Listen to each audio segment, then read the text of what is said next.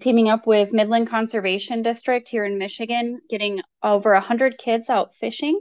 Cass was our brains to that operation. We had a wonderful time.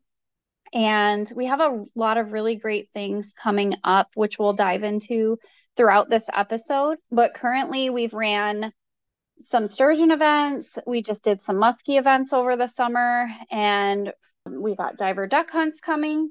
We have had goose hunts. We have the crane hunt coming in December. We have more pheasant hunts coming up, and those are educational based.